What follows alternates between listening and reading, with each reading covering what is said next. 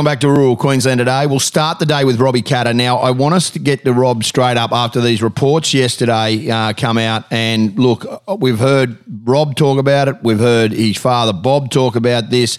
There is more cars being stolen. In the month of December, there was in excess of 1,200 cars stolen throughout Queensland. Rural, metropolitan, regional, everywhere. It's not immune to anywhere. Youth crime has never been more. We've been talking about it, I reckon, for 4 years, but it is now in the headlights and the figures are damning. The solution is not to build more bricks and mortar and more jails. We have to come up with answers. They're getting committees together. They're doing all these other things. And you know what? It just is not in any way making sense. A very good morning to Robbie Catter, the member for Traeger and leader of the Catter Party here in Queensland. Robbie, it's got to a dire straight situation. Your crime rate in Mount Isa alone, we spoke to the mayor the other day. You've got a huge year of celebrations coming up in February. It is an important time in these regional areas, and we've got housing crisis, but the crime rate at the moment is just out of control. And it's not just in one town, it's across the state. Yeah, we just keep hitting new records all the time in Mount Isa, and I think it's similar around the state, except ours is a lot more acute. Ours is a lot higher because we're close to the Northern Territory. We're the first bitumen road into Queensland from the Territory. And I listened to a lot of that coverage of Alice Springs the last couple of weeks, and we're not too far off that at all. And we've been crying out for help for a long time, and I guess we're just too far from the governing centre in Brisbane for people to worry about it. But it is a huge concern. I can't. It's very hard to articulate, but I guess to sum it up, when people in the Tennant Creek now, I was talking to a First Australian friend of mine here in Mount Isa the other day. He said they're starting to call us Sin City from Tennant Creek. So if people from Tennant Creek are saying, yeah, you go to Mount Isa, have fun, and Alice Springs presumably do the same, so what's that tell you about what Mount Isa can look forward to now when they're cracking down in Alice Springs, when we're already at a wit's end? So, you just got complete lawlessness with kids. And until you provide adequate sentencing and that provides a consequence for those kids, and some laws that apply. These kids just keep churning through, running around on bail. So unless you've done some type of minimum sentencing coupled with a different form of sentencing, we're all wasting our time. Yeah, the relocation, moving them up their dunghill, getting them out of areas. The courts they're letting them out while they're on bail and they're reoffending. And look, Toowoomba, Logan, Wide Bay, Bundaberg. There's nowhere to go. There's nowhere to go. They're full of detention centres. Plus, you'll get the odd soft magistrates. But the point is, and you don't need an inquiry. You don't need 100 bureaucrats to tell you this. Most of the bureaucrats and public servants that are involved in this space are scared to put their head out of the trench. They've spent the last few years telling the government or anyone else, the public, that there's no problem, nothing to see here, because they don't want to embarrass the government, too scared of getting sacked for their job.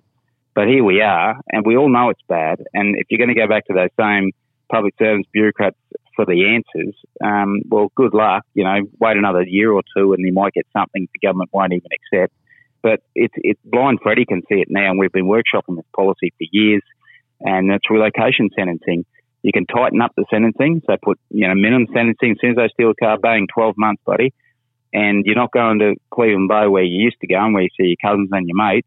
You're going out to Urundangi. Yeah. And you know what? For all the civil libertarians listening to that, Ben, if you really care about that kid, that's the best thing you could do for him. You get him out of, put the circuit breaker in. And my discussion, I have a lot of Aboriginal people come through my office in Mount Isa, and I would call friends that say that's exactly what they need. We're highly supportive of that. In fact, I don't think I've ever had one person disagree with me on it.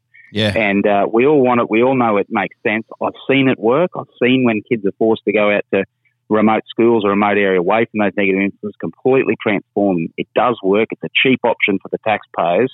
And they could even just do it as a trial. They refuse to do it because the KAP is presenting it. It's the answer that's sitting there right now.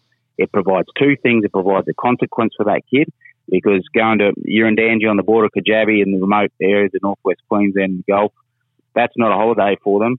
But at the same time, that's where they can start to learn skills or education, and they can start to overlay these programs that exist already out here. But all these programs out here at the moment, if the kids aren't forced to participate in them, the ones you want to participate won't be turning up. You're only getting half decent kids turning up. And until you can force them, the only way to force them is do it through the magistrates and make it like a form of sentencing. So works for everyone, Dobbo. The answer's sitting right there. I can save the government millions of dollars and hours in doing inquiries and commissions, and we've done this, and we haven't just made it up. It was provided to us as an idea, and it's been ground truth. And I've seen small types of this same principle work exceptionally well. So it's all there, mate, and it's getting horrible. It's just getting horrible to live with. And it's horrible to live in your hometown where people are saying, we've just got to leave town now. It's too much for us. That's just heartbreaking to hear for a member of parliament, and makes me very, very angry at the government.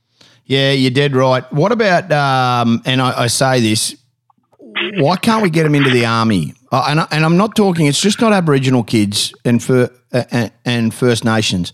There's so many kids of all different race, Caucasian, that are offending. Why can't we, not a boot camp, and I don't want to sound like a redneck, but like...